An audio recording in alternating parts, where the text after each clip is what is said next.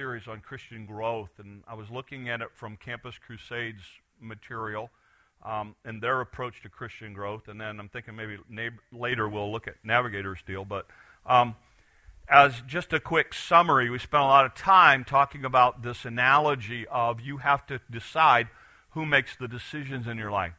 And he used a chair representing the decision maker of your life, saying there are two ways to approach it.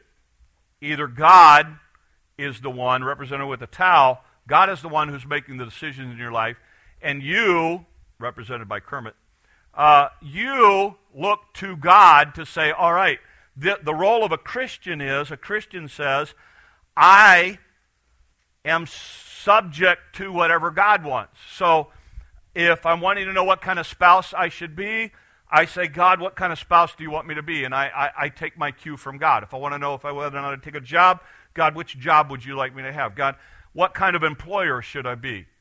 And this constant thing where the understanding of a disciple, of a follower of Jesus Christ, a person of the way, is that they live in this kind of relationship. But too many of us reverse it, and really we end up living our life this way, where we make the calls. And we decide. And so we excuse behavior, and we do things like this. We say, yeah, I know what the Bible says, I know what God wants me to do, but this is how I'm going to live my life. And we talked about the idea that as a believer, as someone who calls themselves a believer, you can't live this way. This is not what God intended. This is not how God intended to live your life. And God's going to do everything He can to get you to understand that this is the way that it should be, because this is ultimately the best way to live, because as God, He always knows and always chooses what's best for your life. And so Campus Crusade, or Crew as they're now called, illustrates it this way. They've got this little chart that will help you figure it out here, right here, that when, and you can see God's on the throne, self is there. When you're in this kind of relationship, there are two relationships. There's a vertical relationship between you and God, and then there's a horizontal relationship between you and the world, or the world that you live in. And and this morning we're going to talk about this vertical relationship, this issue of prayer and of Bible study. Before we do, I want to introduce you to some relationships that I have in my life. I, like many of you, have a Facebook page. I have, like 500 friends on the Facebook page. Let me tell you about those friends. Some of them I don't even know how they got on there. It's a social relationship that I have with these people. It might be, I had them in youth group like 25 years ago for 2 months, and then they found me and said, will you be my friend? Yes. Some of them keep inviting me to play games, and so I have blocked them and said, I will be your friend, but accept no invites from this person. Take no game requests from this person, and that list seems to grow. But I have Facebook friends, okay? And let me tell you about this guy. This guy right here, this is Len. Len Pine. That's the first picture, guys. This is Len Pine. Len is a Bible Presbyterian pastor out in Boone Ferry, Idaho right now. Len and I were in college together. We got to know each other through a drama team that we were on. And Len and I kind of hit it off. And so Len and I, in traveling, really developed a pretty close friendship. We had practiced scripts for 18 weeks, and then we had gone on the road for 18 weeks, living 6 guys in a van and staying in a different home every night. And so Len and I got to know each other pretty well through that. And so when I graduated from college, I was going to get married 6 months later, and so Len was in my wedding. And so Len is one of the guys that was in my wedding with me.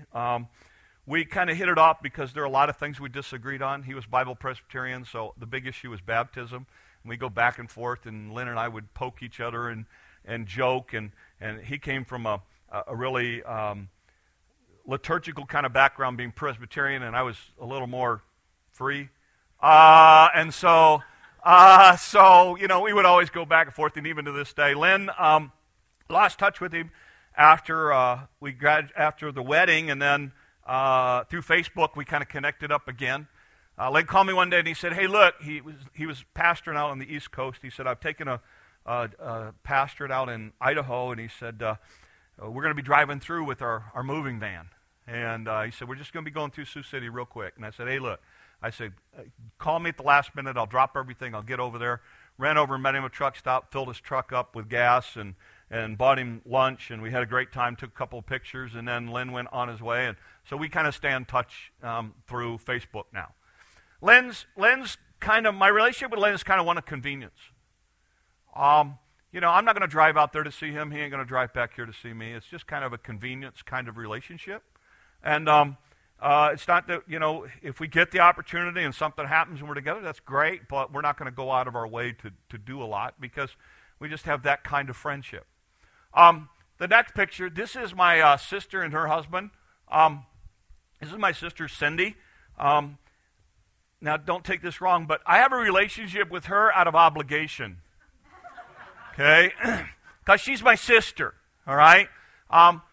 The only thing we really have in common is the idea that we grew up together, all right? She lives in Yuppie Land. I live in the Booneyville. So, and my sister, don't get me wrong, my sister is, she is a children's worship. She does children's worship at a church and actually has a part-time job doing that full-time for a church. So it's a part-time job where she works full-time. And her husband, David, he's a financial guy. And they live in Yuppie Land. They're about 4 or 5 miles from Mom and Dad. Whenever I go down and visit, we talk. Cindy's not somebody I call up on a regular basis. I call her whenever we got an issue with Mom that we kind of need to work out and figure all that kind of thing out. Right now we're trying to figure out how to get her fence fixed. I think I should come down and rebuild it. She thinks we ought to hire it done because she's in Yuppieville, and that's what Yuppieville does. So, that's the kind of, I love my sister, and we get along, and we eat, and we can go out and eat together and stuff like that. But if we were two strangers meeting on the street, she'd probably be a Facebook friend. It's just, we just don't, literally, when I went to college, our worlds just kind of went completely different directions. So it's kind of a relationship out of obligation. These next people, they'll kill me if they ever knew I was going to do this, but I don't care. These next people, Doug and Terry, these are our closest friends. Long story, Doug was a young Christian. Gene had met Terry, and one Sunday after church, Terry had invited us over. And I don't like going to people's houses after church. I'm exhausted after church. I want to eat my food, sit in my chair, fall asleep, take a nap. That's my routine. I'm exhausted after. Those of you who've preached or done this, you know what I'm talking about. You're just beat. You're wiped. And so she said we're going to go over. And then to make it worse, I found out Doug was a chef. So then I thought, great. Not only do I have to go somewhere after church and eat at somebody's house, but now I got to eat food I don't even like because he's going to make that foo-foo stuff, and I'm going to have to act like I like this fancy food. Come to find out, we get there, he has a decent meal that I could eat everything, and so it's like, great, this is awesome. And then I'm thinking, great, now I can go home, and I can take my nap, and oh, by the way, I was a youth pastor then. I was young. I was like in my 20-something, 25, 26 years old. I needed a nap back then. But anyway, and the girls said, we're going to go shopping. And I went, say what? They wanted to go shopping. And I go, so you're going to leave me at this guy's house that I don't even know, and I'm really uncomfortable being here in the first place. And so and I couldn't say all this, but she knew that's how I would feel. So they go off, and Doug looks at me like we're looking at each other. It's the first time we ever met, and he said, you watch football? I went, yeah, I watch football. So Doug sat down on one couch. I sat down on another couch. We turned on the football game, and apparently we both fell asleep. Because when the girls came back from shopping, Doug and I were snoring on separate couches. And I woke up, and they woke us up because we had to carry in what they bought. I woke up, and we drove away from there, and I thought, you know what? I didn't even feel bad about that. Maybe this guy could be a friend. And that started our relationship, and we get together, and so our kids were about the same ages. We've gone on vacations together. Honestly, Doug is the closest thing to a brother that I have. I would say that if you were going to take a Bible analogy, it's kind of a David-Jonathan relationship thing. I mean, We are as close as probably two people can physically be, emotionally, mentally, spiritually. We're on the same pages. We get along really, really well. We can share a lot of stuff. We get together. We made it a priority in our lives every Friday night. We get together with them. We play cards. We talk. We laugh. We joke. We cry. We have been through. Doug's been through colon cancer 4 times. We've been through that with him every time. It is a close. If I have something really, really exciting in my life that I want to share, I share it with my wife, and then I share it with Doug. That's the kind of relationship that we have. I would say in your lifetime, very few people get to experience that kind of relationship, and I've been fortunate to have that. But this is a relationship that we're incredibly committed to. And it's been a very part of the reason I've been here as long as I have is because of these two people. Because these two people have been there to pick me up when I was down. These two people have really been an integral part of our life. And we really do. My wife and I, we look at them both as family could be, because our family's all spread out. The last person is my wife. Dang it. Okay, you got to take a picture now.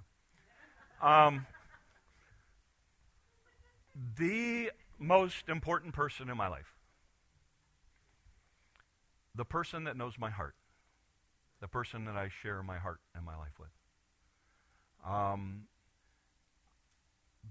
Our relationship is one of intimacy. Our relationship is one in which we share things that we have not shared with anybody else and will not share with anybody else. Our relationship is one at which we love to be together. Just sitting in a room together is great for us. Just being able to be together is incredibly important for us. And we have made it a priority, and we carve that out for us right now. I say that to show you those different relationships because I think they're a great illustration of this. Because you see, you have to decide what kind of relationship you want with God. You have to decide whether it's just a social one, like my Facebook relationships. Or whether it's my relationship like Lynn, it's just one of convenience. And when you need God, you'll go to him. And if it just so happens that a God kind of Christian, churchy thing happens, you'll be there. Or it might be one like with my sister, it's kind of an obligation thing. You know, you're supposed to, so you spend time in church or that kind of thing. Or it might be one like what we have with Doug and Terry, where it's one of commitment and trust and something that you work at and you continue to develop. But ultimately, you want it to be that kind of relationship that my wife and I have. You want it to be one of intimacy. Ultimately, that's what God wants from us. God doesn't want it to be convenience. He doesn't want it to be obligation. He doesn't want it to be any of those things other than that intimate relationship. So when we talk about having a relationship with Jesus Christ, that's what we're talking about. We're talking about one where you desire to learn from him. You desire to spend time for him. You desire to do everything that you can together with him to make him a part of it. That's what God ultimately desires from us. So we talked about, and Campus Crusade talks about the idea of, so how does that happen? Well, it happens through these things that we call prayer and Bible study. So I want to break those down and just talk about some practical things this morning. 1 Peter says it this way. Notice what 1 Peter says. I thought you could take it down. Therefore, rid yourselves of all malice and deceit and hypocrisy and evil and slander. Like newborn babes, crave pure spiritual milk so that you may grow up into your salvation, that you've tasted the Lord is good. In other words, he says, look, you should desire this intimate, close kind of relationship. And one of the ways is that you want to learn everything you can about God. One of the ways that you and I do that is we do it through Bible study. We do it through spending time in the Word of God. Because you see, the Bible, look, God speaks to us through a number of ways. Sometimes he brings people into our lives. Sometimes he brings circumstances into our lives. Sometimes he uses the Holy Spirit to speak to us. But God's primary way of communicating what he wants to us is through his word. That's what he does. God says, look, I'm going to give you a Bible. I'm going to give you a book. And in this book, what I'm going to do is I'm going to tell you everything you need to know.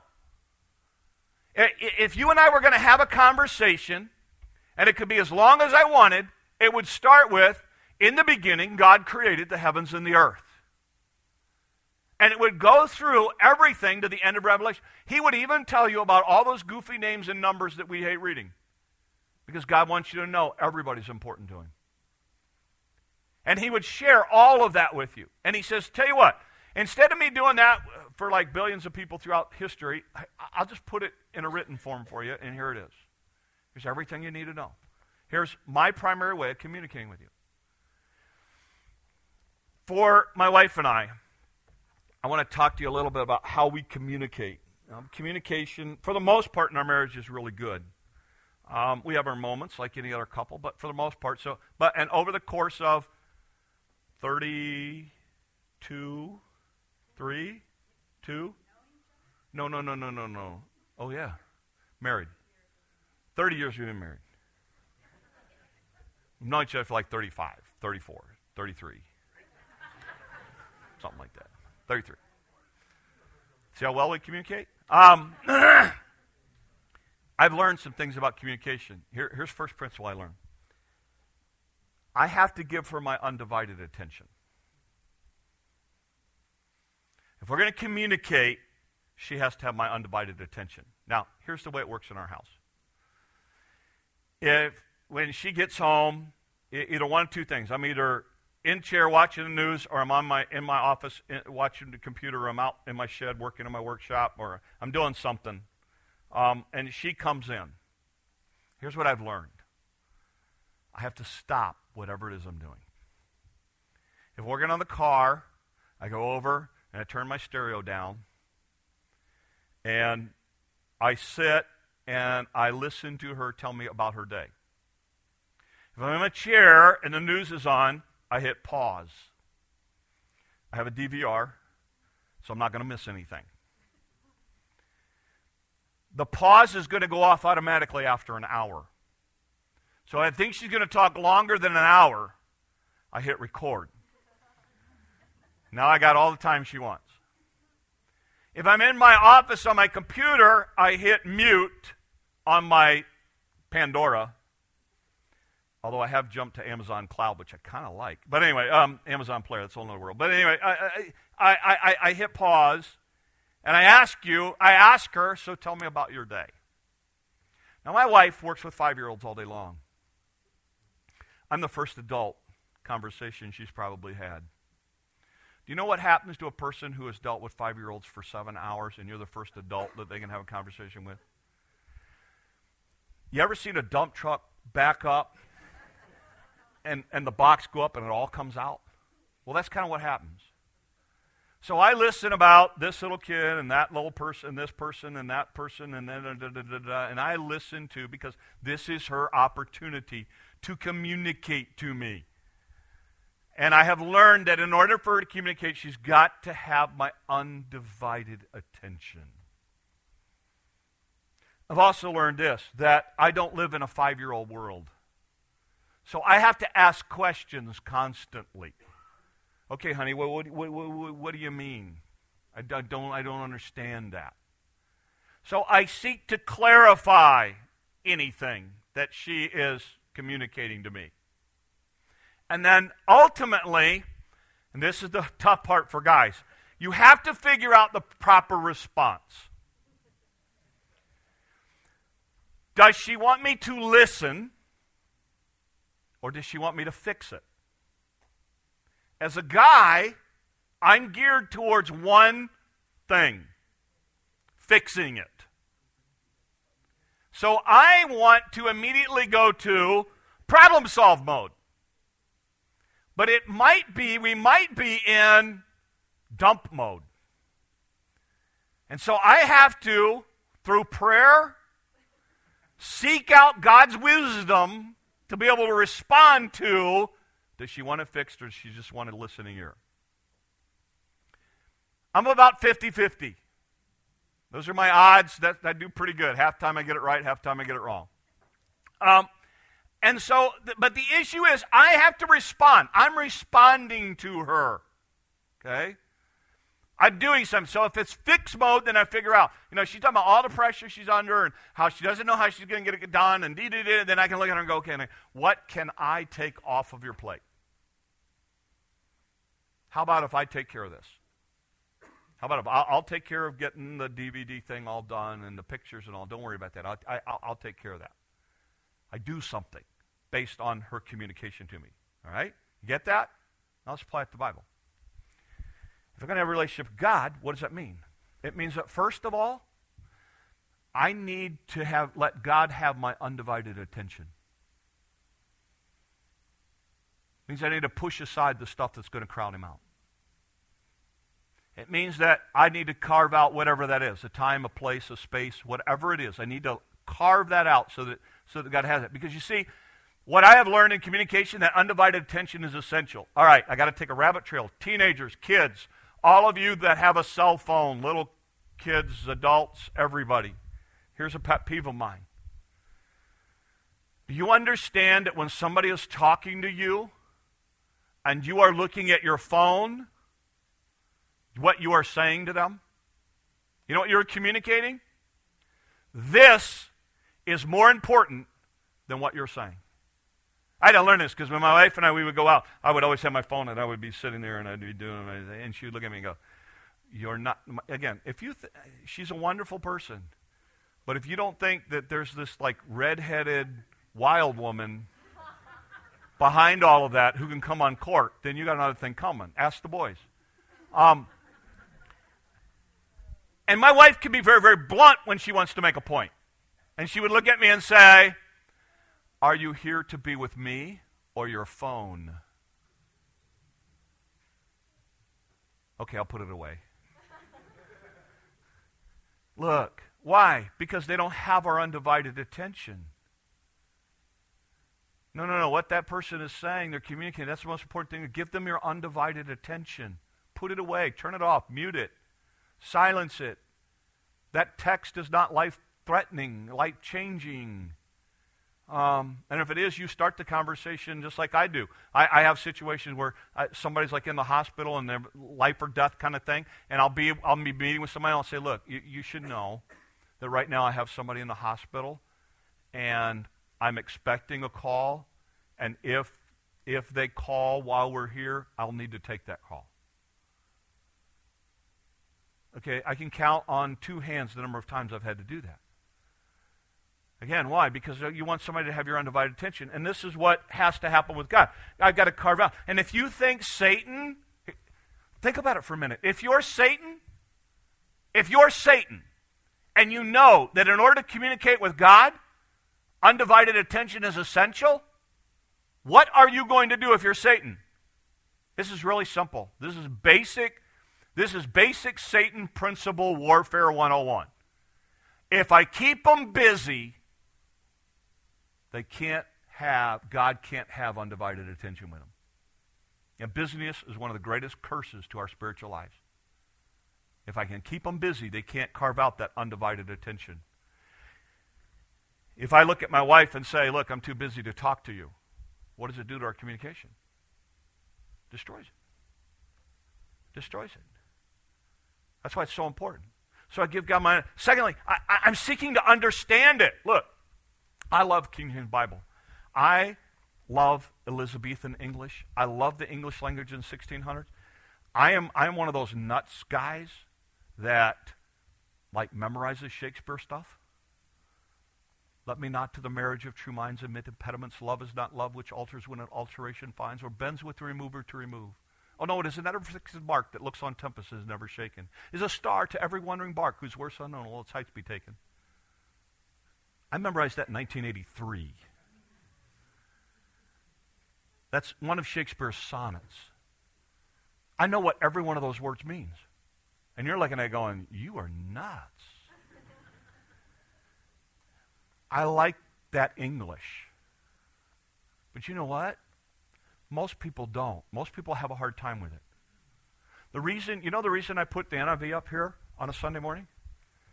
Because the NIV is written at an 8th grade reading level. And because I have kids in here and everything else, I put it up so that it's an easier deal for kids to understand. You know, sometimes I'll take and I'll actually read my Bible in another version like the New Living Translation. I think the one I gave Hunter was a New Living Translation. I love it. It'll add a whole new dimension to it, even if you like the King James thing. Why? Because it's not about listening. It's not about a checkoff list. It's about understanding. Can you imagine if I looked at my wife and said, hey, honey, you know, thanks for coming in and telling me about your date. Could you go grab that clipboard in my office? Sure. Why, honey? Well, I just need to check off that we talked today. Yay. That's the way to develop a relationship. But some of us, that's how we look at Bible reading. It's like, okay, I've checked off what I'm supposed to have done out of obligation. No. This is about intimacy. This is about developing, really understanding it. So you know what? So great. You know, I think at some time in your life you ought to read the whole Bible through. But you know what? In some cases, you're better to read 1 or 2 verses and go out and apply it than you are to read 10 chapters and walk away the same. That's why James says, be doers of the word, not hearers only, deceiving your own selves. It's about applying it. It's about making it real. It's about understanding and responding to it. And real communication for my wife and I, that's exactly what has to happen. Is we have to talk about it, and I have to listen, and I have to understand what she's saying. And sometimes she's got to translate it for me. Especially when she starts talking about, you know, well, I was talking to the kids about this phonics, and she gets into I never learned phonics. So she talks about all these, what do they call them, diphthongs or whatever they're, yeah. Huh? Yeah, diphthongs. I'm like, really? Got to explain that one to me, honey. You know, well, you're supposed to go ooh-ah instead of ee-ah, and I don't know. I want to understand what she's trying to tell me.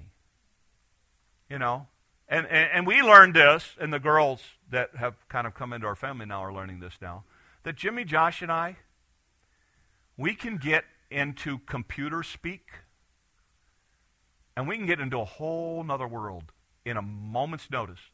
And they're looking at us going, what? And we got to stop and back up and try to explain what we're talking about. Why? So that we communicate. You want to understand. You want to be able to apply it. And God says, look, if you want a relationship with me, but look, for some of you, it's a convenience thing. So you bring out your Bible like whenever there's a crisis. Or it's an obligation thing. Okay, it's Sunday. I'm supposed to like read a passage. Okay. No. God wants a commitment level relationship. God wants ultimately he wants an intimate kind of relationship. Where you look forward to going, okay, God, what have you got to tell me today? And I realize in life, you know, believe me, if you think that I'm sitting at my office watching the clock going, okay, she's about to come through the door and she can talk to me today. Yay. Really? What world do you live on? No, most of the time I'm hip deep in the middle of something, and she walks in, and it's like, oh, pause. Okay. And there's times that I've had to say, look, honey, you got to, and those of you who work like in creative things where you write or you prepare something, you know how when stuff gets flowing, if you stop it, it's like the worst thing in the world. And there's times I got to look at her and say, look, honey, give me 5 minutes. Give me 10 minutes. I just got to finish this section up. Because then I can give her my undivided attention. That's so important. That's the God speaking to us part. Prayer is the us speaking to God part. Because see, in communication, that's also what has to happen. Jesus said it this way, Luke chapter 11. The disciples were asking him, jump up to that one, guys. One day he was praying, and they said, Lord, teach us to pray as John taught his disciples. He said, when you pray, say, Father, hallowed be your name, your kingdom come. Give us this day our daily bread. Forgive us our sins, for we forgive everyone who sins against us. Lead us not into temptation. This is like the abbreviated Lord's Prayer thing in Luke. But notice what he says. He says, you start with the relationship, Father. Hallowed be your name. You know what that means? That means, God, you're the Holy One on which all of my life hinges. So God, I acknowledge that this is the place you have in my life. There's a lot of debate on I understand biblically that prayer can change the heart of God. I understand that. The Bible teaches that, if you don't know that. The Bible teaches that. But I think prayer is more about changing our hearts. Because see, if I'm constantly praying, Lord, I want you to do this. Lord, what do you want? Lord, how do you want me to handle this? Lord, what do you want here? Then all of a sudden I think a lot of times my will and my plan becomes God's will and God's plan.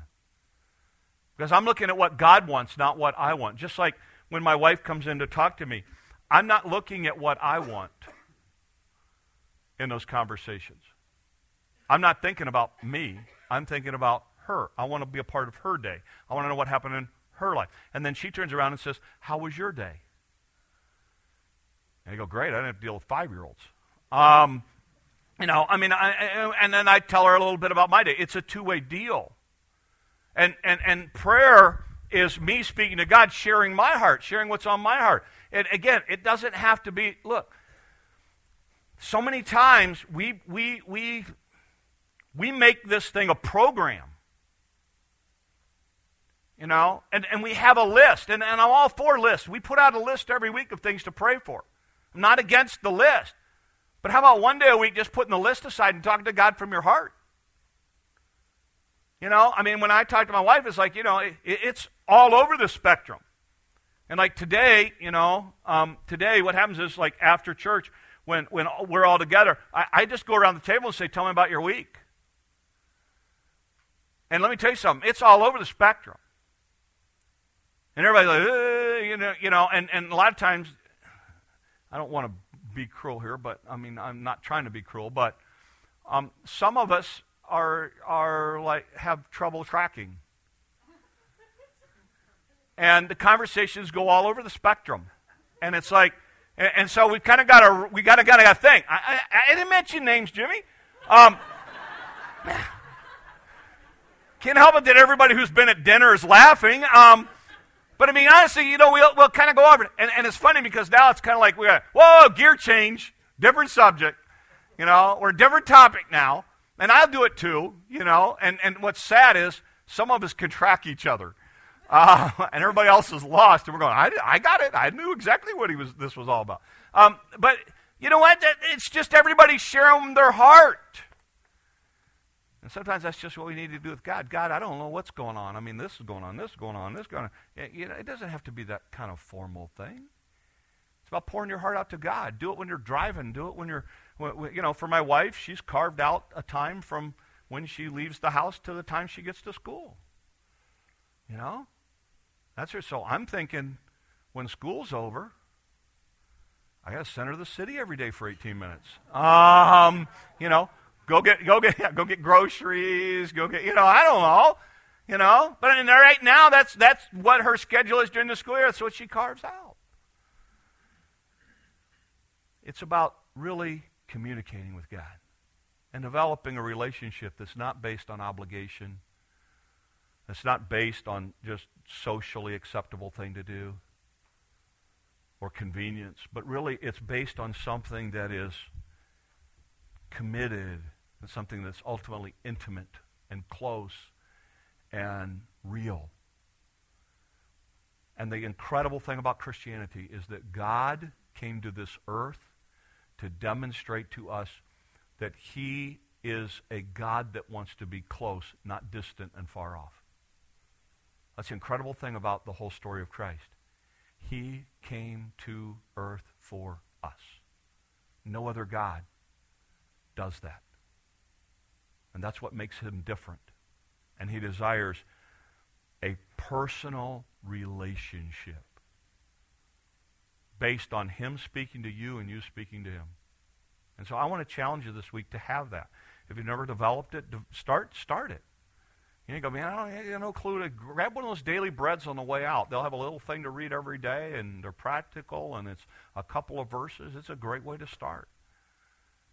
Let God start speaking to you every day on your own and develop that kind of relationship. So my prayer for you this week is this, that your relationship to God grows. that you'll involve allowing him to speak to you through his word, that you'll respond, and that you'll develop a prayer life this week that's more than just a list of requests, but literally a list of God, of you sharing your heart with him and developing that kind of relationship. Let's pray. Lord, thanks that we don't worship a God who remains distant. Thanks that, Lord, we worship somebody who can be with us every day, who will never leave us or forsake us, who will always be there through any valley or at the top of any mountain. And God, may we develop that kind of relationship where we can boldly come into your presence at any time. That, Lord, we can genuinely love you, Lord, with our whole heart. And Lord, help us to have the kind of relationship with you, Lord, that is real, that is genuine, and that people can be able to see Christ in us. And we'll give you the honor and the glory and the praise. These things we ask in your name. Amen. Let's stand together, and we're going to sing.